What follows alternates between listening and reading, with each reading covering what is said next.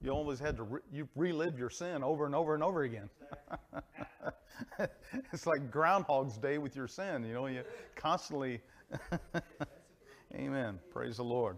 Now, question 3 says, read Galatians 3:23 and 24.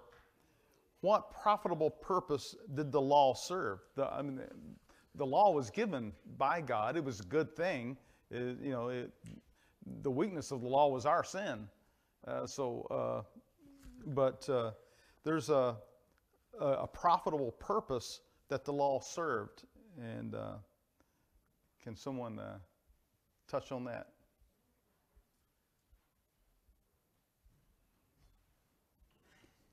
Go ahead. Brother Dave,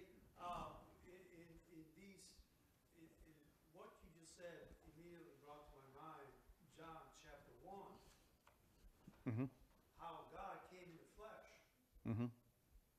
But I love what it says there. It says, the law was given to Moses, Mm-hmm. but grace and truth came by our Lord and Savior Yeah, Jesus amen. Christ. Good point.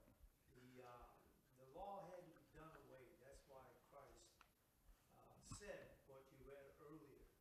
A body, when he says a body has thou prepared for me, Mm-hmm. and to think, I can't get that out of my mind. It's been in my mind for quite some time.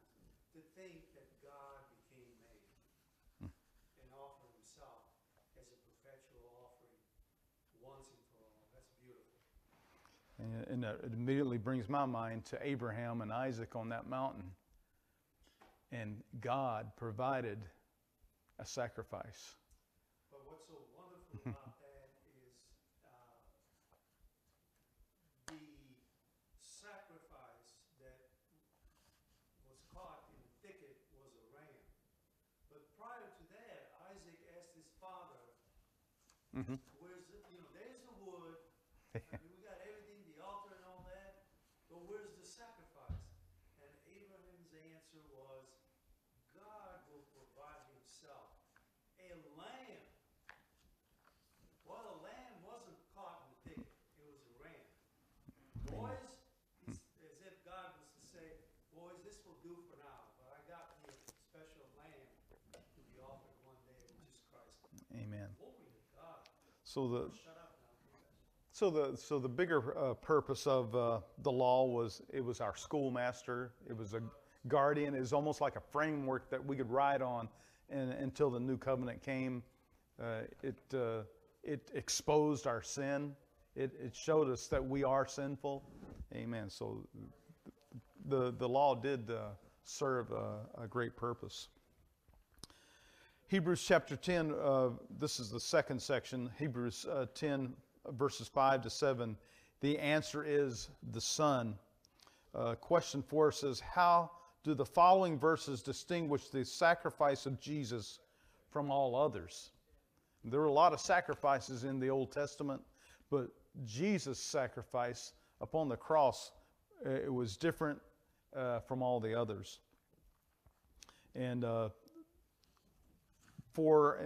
part A is talking about John 1 and John 1:12. And John 1:12, I'll refresh your memory. But to all who did receive him, who believed in his name, he gave the right to become the children or the sons of God. So so his sacrifice actually ushered in adoption for us. We're adopted into the family of God. Amen. Most of us are Gentiles. Amen. And we weren't born into the family of God. We weren't born the children of God. Amen. We needed adoption into the family of God. So another way to say it is it was a better sacrifice, the perfect sacrifice that gave us the power to become the children of God or the sons of God. Now, question 4, part B, wants us to look at Romans 5:11. And I'll read 5:11 real quick. More than that, We also rejoice in God through our Lord Jesus Christ, through whom we now received reconciliation. So in Christ Jesus, in that sacrifice, we've been reconciled to God. Amen. Remember, He's the mediator between man and God, or God and man, the man Christ Jesus. So He's the one with skin on both sides, on both parties. Amen. He's got interest in the humans, and He's got interest in the divine. Amen. And He reconciled the two together in His sacrifice. And then part C of question 4 wants us to look at Philippians 2, verses 5 to 8. And I'll read that real quick. Philippians 2, starting at verse 5. Having this mind among yourselves, which is yours in Christ Jesus, who, though He was in the form of God, did not count equality with God a thing to be grasped, but emptied Himself by taking the form of a servant, being born in the likeness of men, and being found in human form, He humbled Himself by becoming obedient to the point of death, even death on a cross. Amen.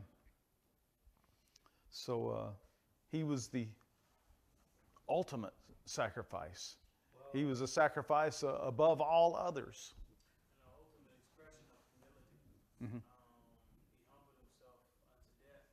Who would do that? I mean, we try to go to the gym. We do everything we can to get away from death.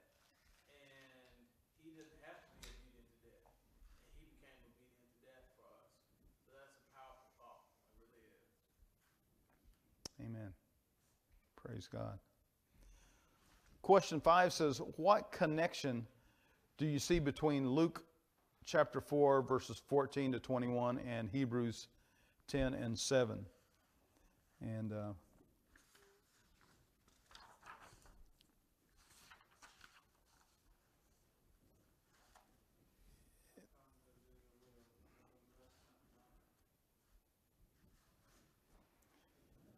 the Luke account there is when Jesus went to Nazareth, and He went to the synagogue and opened up the book, and he read from Isaiah 61 actually, and he was reading from the scroll, and then you compare that to Hebrews 10:7, and if I can just go back over to verse 7. Then I said, behold, I have come to do your will, O God, as it is written of me in the scroll of the book. Now that was an Old Testament reference, and it was talking about Christ. Amen. He was reading about Himself. Amen. When He stood up, and that was the time when they took up stones to tried to push Him over the cliff. Amen. Praise the Lord. But He escaped right through the crowd. So basically, Christ was founded upon the Word of God. He was the Word of God made flesh. Amen. So He was the scroll unrolled. Now, the third section of our questions tonight comes from Hebrews 10, verses 8 to 10. And this is talking about surrender. Amen. Jesus certainly surrendered a lot. And if you think about it in one sense, He's the King of Kings. He's the creator of all that there is. And He stooped down to our level to rescue us. That's an awesome thought. That doesn't register in my mind. I mean, I can comprehend the facts and the points of it, but I still can't understand why. It doesn't make sense. It's like if we had an ant colony, and the little 2 glass slides, and the ants build their nests in between, and we wanted to rescue those ants from something. If we had the ability to become an ant, to rescue those little ants, we step on ants on the sidewalk, and we kill ants with pesticide. Amen. In God's vision, we got to be as little as ants. But yet he chose to love us. King David referred to himself as a flea when he was chased by Saul. Right. It's even smaller than an ant. It ever much so shows the love of God that what is man that thou art mindful of us, for you have made us a little lower than the angels. Like, why on earth do you care about us? It's so small and insignificant, and you create things that are much more vast and more beautiful than we are. But you love us to the point that you would give your son and create this covenant. And that's what I think 6 and 8 is talking about, is that you went through all this work for us. You created the first covenant, but it wasn't faultless. You started a priesthood to show us what you were doing. Then you gave a better priesthood to bring it on home for us. You did all this for us. And there's no way you had to do it. You just chose to do it. That's endless love. That's wild. Amen. Question 6, part A says, what is the first that God does away with? This is talking about Hebrews 10:9. He does away with the first in order to establish the second. What is the first that he does away with? What are some of the things that...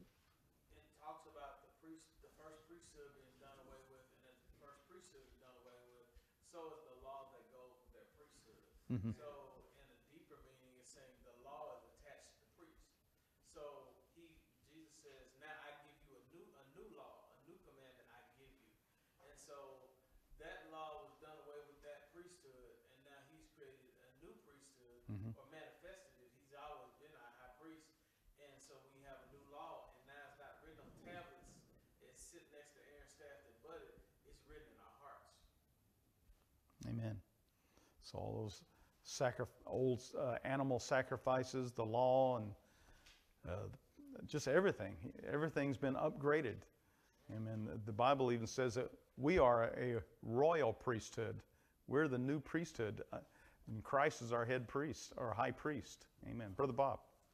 Well, as I mentioned last time I thought about the woman at the well, the ritualistic sacrificial offerings and observance of all the precepts and laws was done away with, and now we worship God in spirit and truth. There's somewhere to the 613 precepts and in the law that we should observe. I believe Isaiah brought it down to about 47. King David in his song brought it down to about 17, and Christ brought it down, 2, I think. He said, "Thou shalt love the Lord thy God with all thy heart, with all thy soul, with all thy mind, and thou shalt love the Lord thy God, your neighbor, as yourself." Praise God. Amen. Those are the culmination of all of them. If you look at the first 5 commandments, the first 5 commandments are set up with our relationship to God. Mhm. And then the next one's set up with our relationship to our brother. So that is it in the law. So it's kind of funny when people try to do away with the 10 commandments, and they ask him, what's the law? And he says, love the Lord with all your heart and all your soul and all your mind and all your strength, and love the Lord and neighbor as yourself. Basically what he's saying is follow the 10 commandments. It can't save you, but Yeah. if you do these things, that's what it is. Amen. So that's what we do after we're saved. That's it. Amen. Part B, we kind of already, I guess, touched on that. What is the second? That was the new covenant, Christ being sacrificed once and for all. Question 7 says, for what purposes were the first things surrendered? Or why was the old covenant discontinued? Because the people had to continually offer, whether it's for whatever sins, doves, and all of this was brought year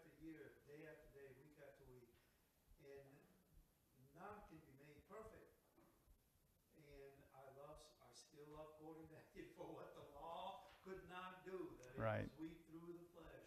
God sending his son in the likeness of sinful flesh, condemned sin in the flesh, that we may be made the righteousness of God. Praise God. Amen. It's just Christ's work. It was so thorough. It was so finished.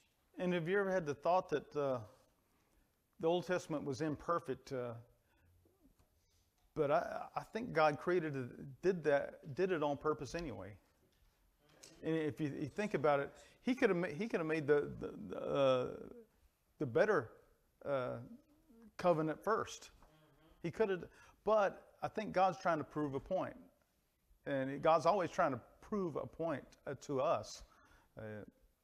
So we needed to see our sin. We needed to see that we are sinful. We needed to see these things, and that was purpose of the law. For the law, Paul says, I would have not known sin. But Christ, go ahead. No, I said that's it. That's good. Well, my thought kind of disappeared.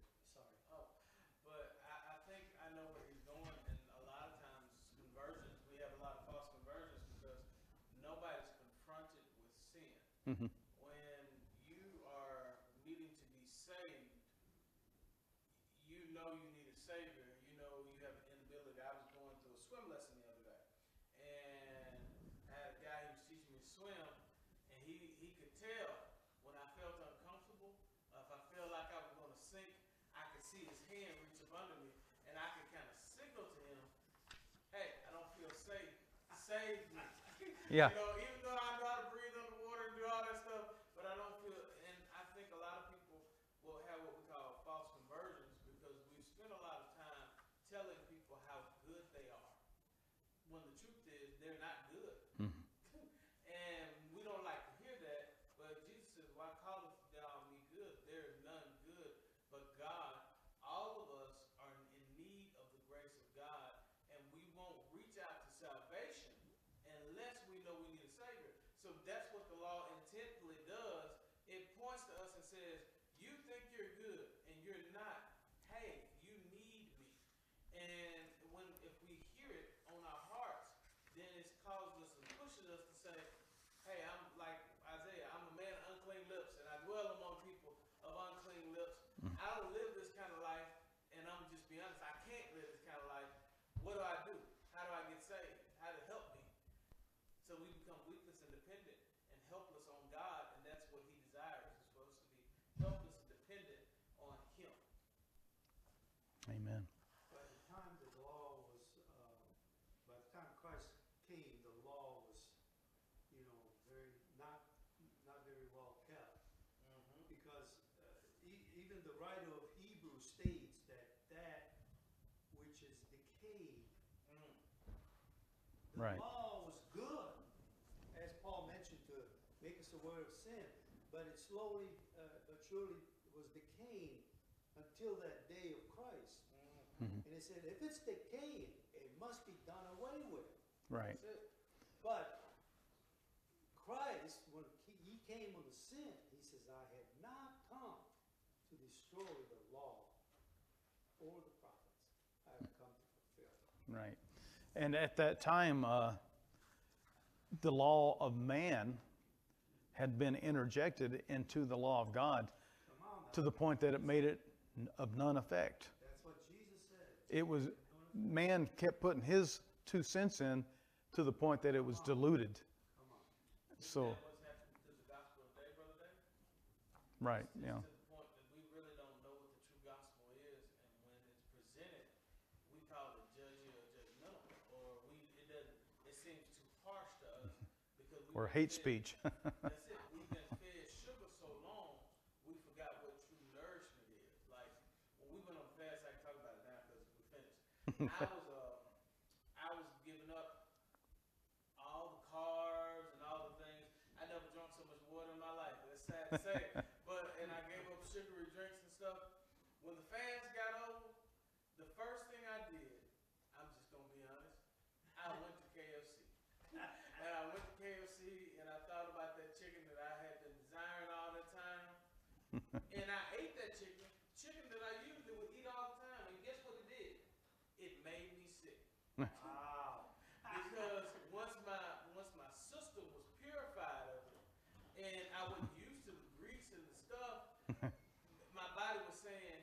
no longer used to this. And that's what's happened a lot of times with the gospel. We've had so much word of faith doctrine and things. There's so many things creeping in Mhm. to the pure gospel that people can't tolerate the real gospel. And when you give it to them, it makes them sick because they've been eating junk so long. Yeah. And that's a powerful thought. Amen. Question 8 says, what do the following passages reveal about the cost of Christ's sacrificial surrender? What were the costs associated with his sacrifice? Luke 23, verses 20 to 25 is the first part of that. It talks about, if I remember reading it correctly, it was talking about Pilate Mhm. and how they brought Jesus before Pilate. But that might be the next question after this. And they say they basically give up Jesus for a thief. Right. You know, all the good he had done, all the people he had healed, and all those things. And that's how people treated him. That's why I tell pastors, don't be discouraged. My old pastor used to say this a lot. He said, if they do it to the green tree, what about a dry one? When I was young, I said, that makes no sense. What does that even mean? And I knew it was in the Bible, but basically, if they do it to Jesus, what you think they're going to do to you? Right. Yeah, and he healed. No, you haven't healed more people than he has. You haven't opened up more blinded eyes. You haven't brought salvation, but yet he did all that. That's why I tell pastors and some of my pastors, stop trying to people please, because the more you do for people, the very ones you do the most for are generally the first ones, like, you know, Mhm. that leave. But here's the deal: you love everybody, and you think about how precious it is that he was basically falsely accused. Everybody wants to defend themselves. Somebody gives you a false accusation, it's hard not to say, Right. that's a lie. You lying on me. You muddying my character and my name. You're going to people behind my back. But the Bible says he was led like a lamb to the slaughter, but yet he opened not his mouth. Yeah. He sat there and listened to them lie on him, and he let it happen. Hmm. Wow. In verses 32 to 37, and that's what it's talking about, how he was crucified between two criminals. He was mocked. I mean, this is the God of the universe being mocked and scorned and ridiculed. Anybody who would say a cross word to the king was under the threat of the sword, you know, but the King of Kings stood there and took it. That was part of the cost, and it was a cost because, like Pastor Willie said, most people want to defend their honor. They want to defend their good name, but Christ had a mission too, and The Bible tells us that he was numbered among the transgressors, and yet there was no sin in him. Glory to God. And the Bible also says, for the joy that was set before him. Yeah, he took the cross. Glory to God. He endured the cross. And the only thing that he despised was the shame of it, because he was crucified naked. One of my favorite scriptures says, "He that knew no sin became Glory to sin God. for Amen. us, that we might become the Righteous. righteousness of God." Mhm. We don't deserve to be called righteous. no. We living off credit. This is what we're doing. He paid our bill, and he did it for us, so we can be declared righteous. So how dare we come before God as if we deserve anything? We deserve it because he's given it to us when we didn't deserve it then, but he became sin for us. For us. Amen. He didn't Amen. do that. He could have swiped us out and just started over and said, I'll make a perfect part. He planned us out. That's unfailing love. Amen. Then question 9 says, read Luke 22:42. What did Jesus surrender that we also are called to surrender? His life. Amen. Today you will be with me in paradise. And 2:42 says, Father, if you are willing, remove this cup from me. Nevertheless, not my will, but yours be done. So we need to submit our own will And from a child, we figure out what our will is, and what we want it, and we want it now. What's yours is mine, and I want it now. And we want our way. We want stuff. We just want everything, that we like. Amen. But the last thing on our list is that we want is the will of God in our lives. Amen. And that's why our will has to be broken and surrendered over to Christ. Amen. Brother Bob. It's a call to a lifetime of following Christ. He said, if anybody would follow me and want to be my disciples, then pick up his cross and follow. The cross indicates. Don't get me wrong. The call is not for us to be all slain somewhere, somehow, crucified or otherwise. It's the surrendering of a person's life to the servitude of Christ. It's as simple as that. And I won't say any more. Amen. Can I ask a question? Just as Christ Sure. surrendered his life to the servitude of the Father. Amen. Because Brother Bob brings up a powerful thought. But would it be fair to say that we've kind of turned the gospel from us serving Christ to Christ serving us? Come on now, Pastor. That most times when we preach the gospel, when you preach the gospel, a simple gospel, it's not there. Pastors have to preach self-help. They don't have to, but they choose to. And all sorts of other things that will interest people. You hear people say, I'm going to preach this, I'm going to preach relationship series in the summer because I'm going to get my visitors, that'll keep them happy. I'm going to do this in doctrinal in the winter because that's when my church folks are going to show up and stuff and they'll be there. They cater their types of sermons to the types of people and the types of things because we have become, I don't want to sound negative, but we've become so consumeristic that we've taken the focus off of us serving God and we want to only hear how he can serve us. Right.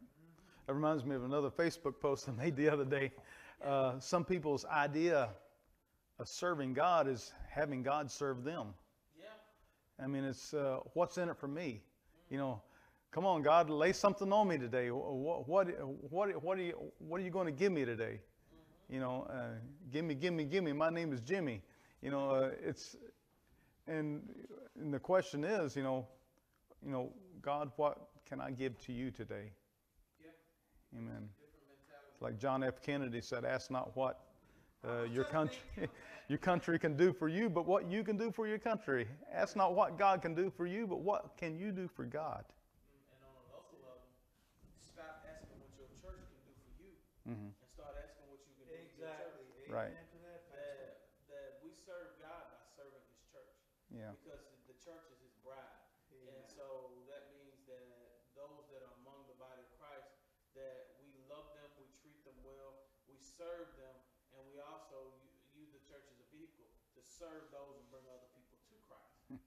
For the Son of Man came not to be served, but to serve and to give his life as a ransom for many. Amen. And so I'm grateful for that. That you can't help but read this and not come to the conclusion that I need to be grateful for my salvation and that I need to serve at all costs. And the latest generation, what are we on? Generation X or Z or Y or whatever generation we're on. This current generation, the trend is not to be spirit-led to a church. The trend is to go church shopping and see what are the benefits of this church and what are the benefits of this church. And so what can I get out of this church as opposed to this church over here on the, I guess we've lost a sense of service. We have.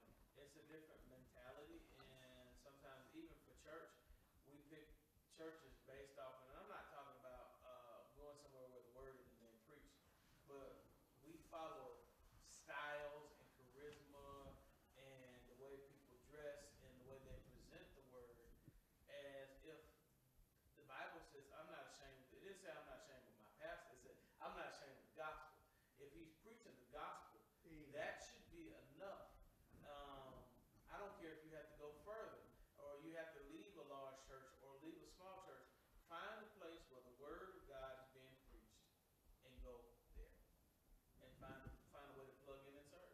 Right. Amen. Well, it is almost 8 o'clock. You want to go on a little bit longer, or? Amen. I'm having fun. Brother Bob looks like he's having fun. Well, this is very, very rich, very It is. nourishing, And the feed is spiritually nourishing. the feed is actually shorter due to the video. Facebook blocked our feed, so we had to stop and start back over. Yeah. We thank God for that. That's not our only method. We have the website and things, so we can get straight feeds and put things together. But that's it. This is the solution that involves sacrifice. Hallelujah. Amen. Read 1 Peter 2, verses 4 to 5 and verse 9. Who are the priests Peter addresses in these verses? Us. Yeah, right, because we're the new priesthood. Amen. That is quite a statement there. But you are royal priesthood. It just doesn't say you're a priesthood, it says royal. In other words, we are priesthood to the king. You know what? I never thought about that. It just hit my mind. I thought about it, but when you think about it, it says the old has been done away. The Aaronic priesthood had Aaron as the high priest, Mm-hmm. but he had tons of priests around him. Right. Aaron didn't do everything. He did the main sacrifices and things like that, but everybody else did all the other priestly work around. Right. And Christ still had to set that way. He's the high priest. He did what we can't do. So we're supposed to be all ministering the entire time.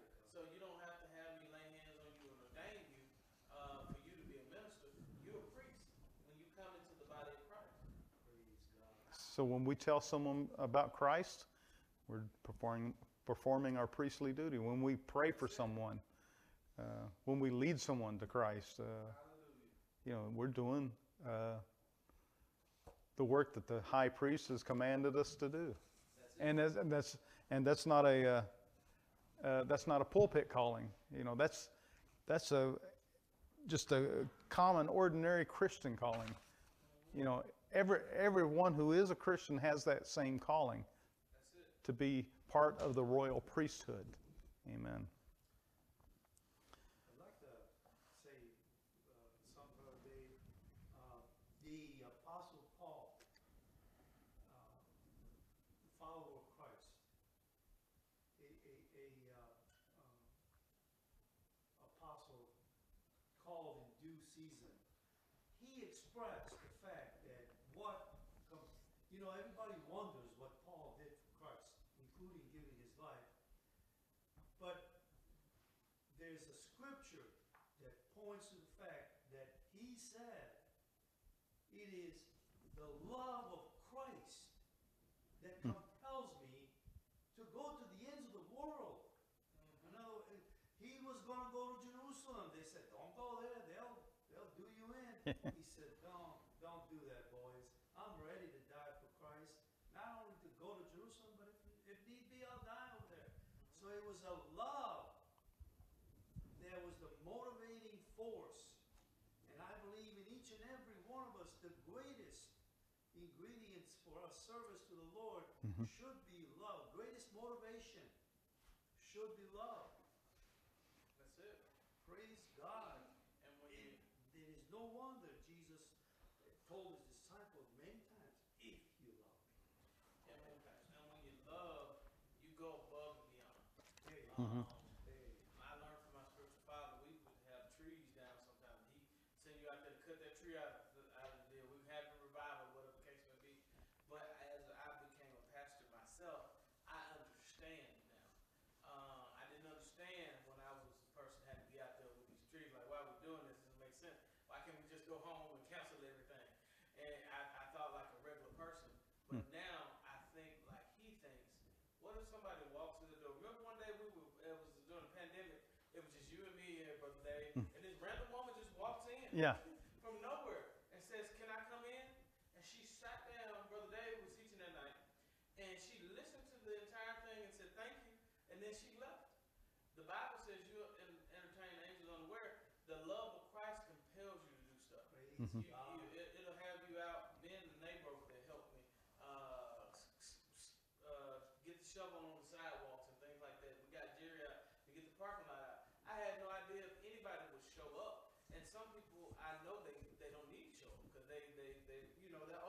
Yeah. And some of the older people won't want to slip and fall and stuff like that. You can see this online. But Yeah. but at the same time, it compels me to say, but what if somebody needs something from God? Praise And God. but when you don't, you use every excuse in the world. When it's just a check or you're hiring, you use every excuse in the world. Oh, time to close church, you know, and there's nothing wrong if it's drastic to have to do that. That's reasonable. But all I'm saying is sometimes you can tell us the size of the commitment by how quick it takes us to make an excuse not to do something. Right. And you can have a reasonable reason to do something, but the love of Christ should compel you to go the extra mile Hmm. to love somebody when you got a headache. You know? Amen. Question 11 is concerning the sacrifices. We are a royal priesthood, so if we're a priesthood, we're to offer sacrifices. So what are some of those sacrifices that we should offer? And that's looking at Romans 12:1 and Hebrews 13, verses 15 to 16. Ourselves. Right. That's it. Our living sacrifice, holy and acceptable unto God, which is our reasonable service. Amen, according to the word. Your reasonable service, which basically translates your job. It's what you're supposed to do. You know? Our praise can be a sacrifice. The fruit of our lips, just blessing God's name, praising Him. Amen. So as in the Old Testament, there was a variety of different types of sacrifices that were offered. Amen. And we have a variety ourselves to offer God today. A lot of people claim, it's not easy serving God, but we even forget our own sayings in our secular world. You talk to somebody and they really like their job and they say, well, if you really like your job, you'll never work again. Yeah. I believe the same can be said about following Christ. Yeah. If you really love Him, it shouldn't be a burden. If it's a burden, give it to Him. He Yeah. said He'll carry it. That's it. As Paul Praise says, God. for your sake, we're shipwrecked. We're pressed but not crushed, persecuted, not abandoned, cast down but not destroyed. People getting whipped and walking out saying, thank you, we're glad we got whipped for Jesus' name. And you're like, what is wrong They were with you? rejoicing, God. But it's because they have truly had an encounter with God. Praise God. And That's they're right. joyful to be able to do anything for Him. It's just like we do with celebrity culture. People will do stuff for celebrities, just take a picture with them, just to say, I know that person. They'll do stuff, whatever the case, just say, I know that person. I feel significant because I'm next to that person, even though that you don't personally know that person. How much more should we be like that with Christ? Hallelujah. I know of over the years I've watched several movies and and concerning different cultures, like if you saved someone's life, they were indebted to you for the rest of their life, and they almost became a servant because you saved their life. And what did Christ do for us? I know He saved my life, not just my soul. He saved my physical life because I was at a pretty bad point when I came to God. I was sliding down a slope and I was thinking about ending my life. So I know He saved my physical life. Amen. And I owe everything to Him. Hallelujah. I think about that, Brother Dave. When you think about, I was talking to a friend about that all the day, and I said, it's amazing how God blessed me in spite of me. and all the things where He could have just said, nope, that's it. That's all for you. I had enough of you. Tried, that's the end. And He just keeps showing me mercy. He keeps showing me grace. He keeps showing compassion. And people ask, well, why are you doing this? Like my wife called me today, and she's like, well, some people aren't coming because of the snow. I said, I understand that. And I said, I know what your answer is.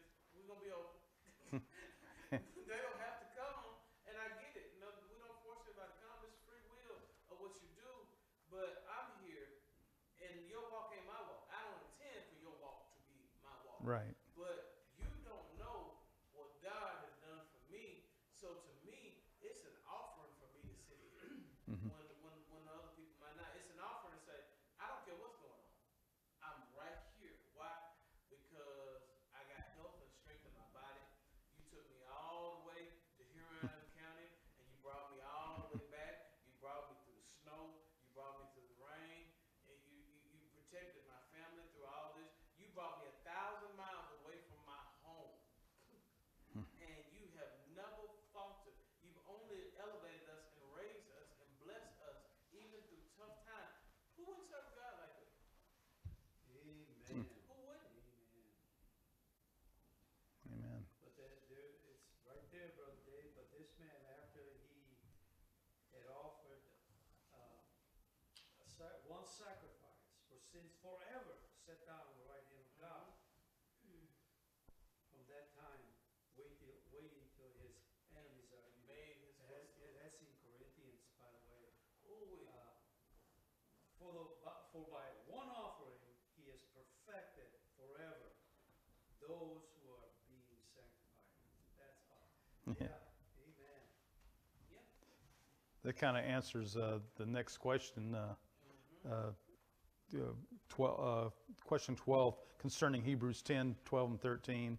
One perfect sacrifice sat down on the right hand of God. That's B says, what remains to be done? Oh, go back to the title of this teaching. Yeah.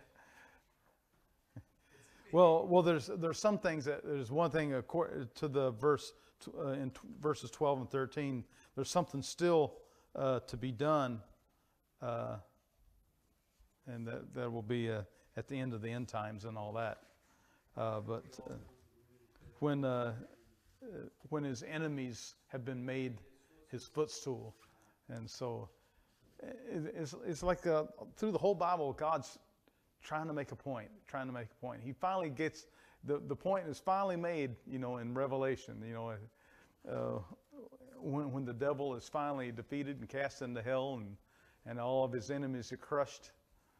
And won't that be a day when we see our risen Savior ruling this earth with an iron rod?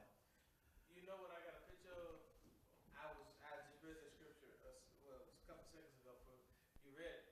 I got the picture of the end of a football game. What do you mean by that? How helpless is the feeling to know there's still time left on the clock, but there's absolutely nothing you can do, and you walk out just as easy, and you ain't really got to do nothing. You just bide out your time because you know at the end of the clock you lose, and they just take that knee and they rest a little bit, Yeah. and they take their time and rest, knowing that you already defeated no matter what you do, and that's the same thing. Jesus takes a seat, and he knows you already defeated no matter what you do. His enemies are already defeated.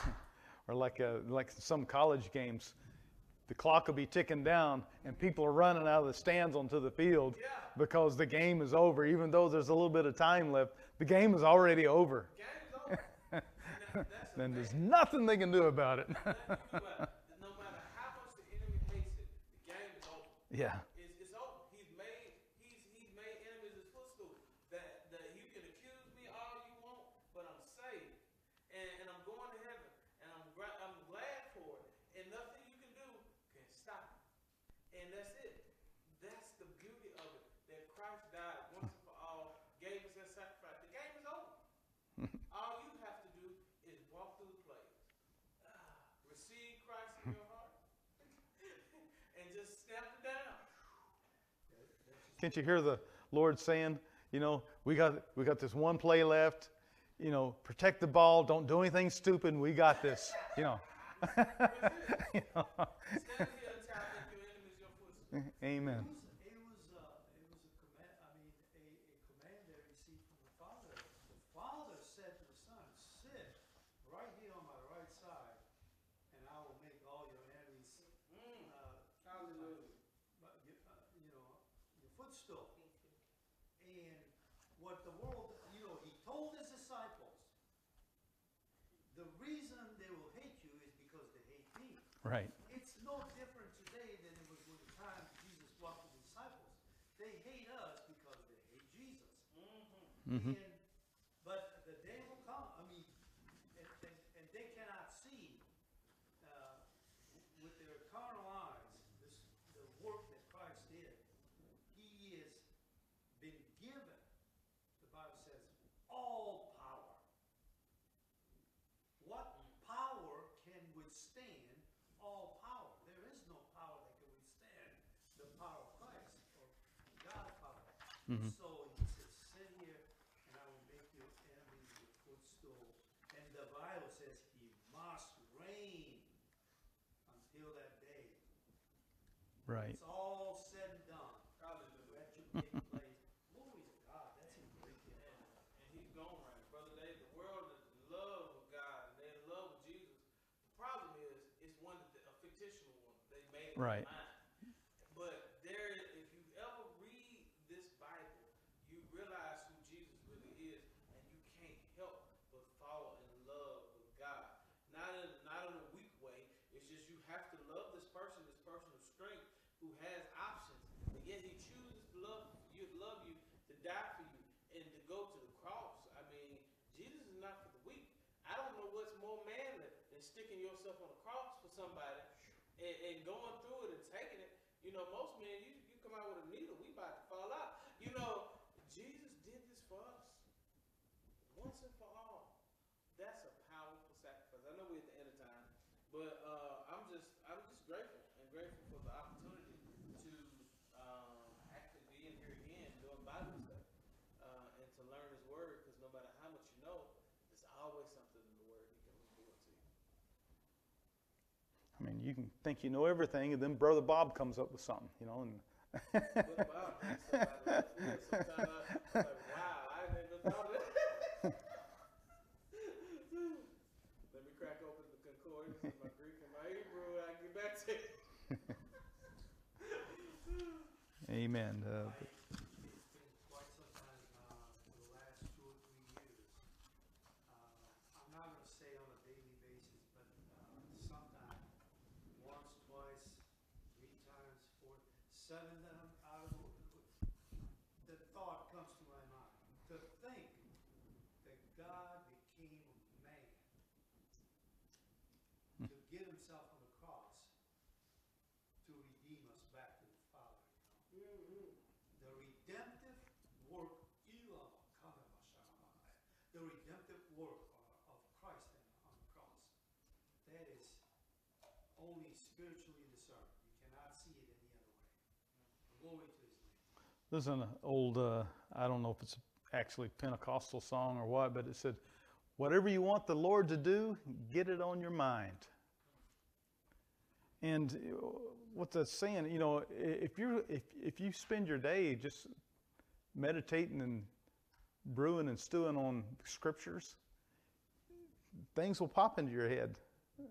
Questions, you know, sometimes God teaches us with questions. You know, He'll put a question in our heart concerning, you know, and helps you dig a little deeper and helps you to discover things. I mean, some people, there's even teachers that teach by asking questions. You think they should be putting out information, but they, so, yeah.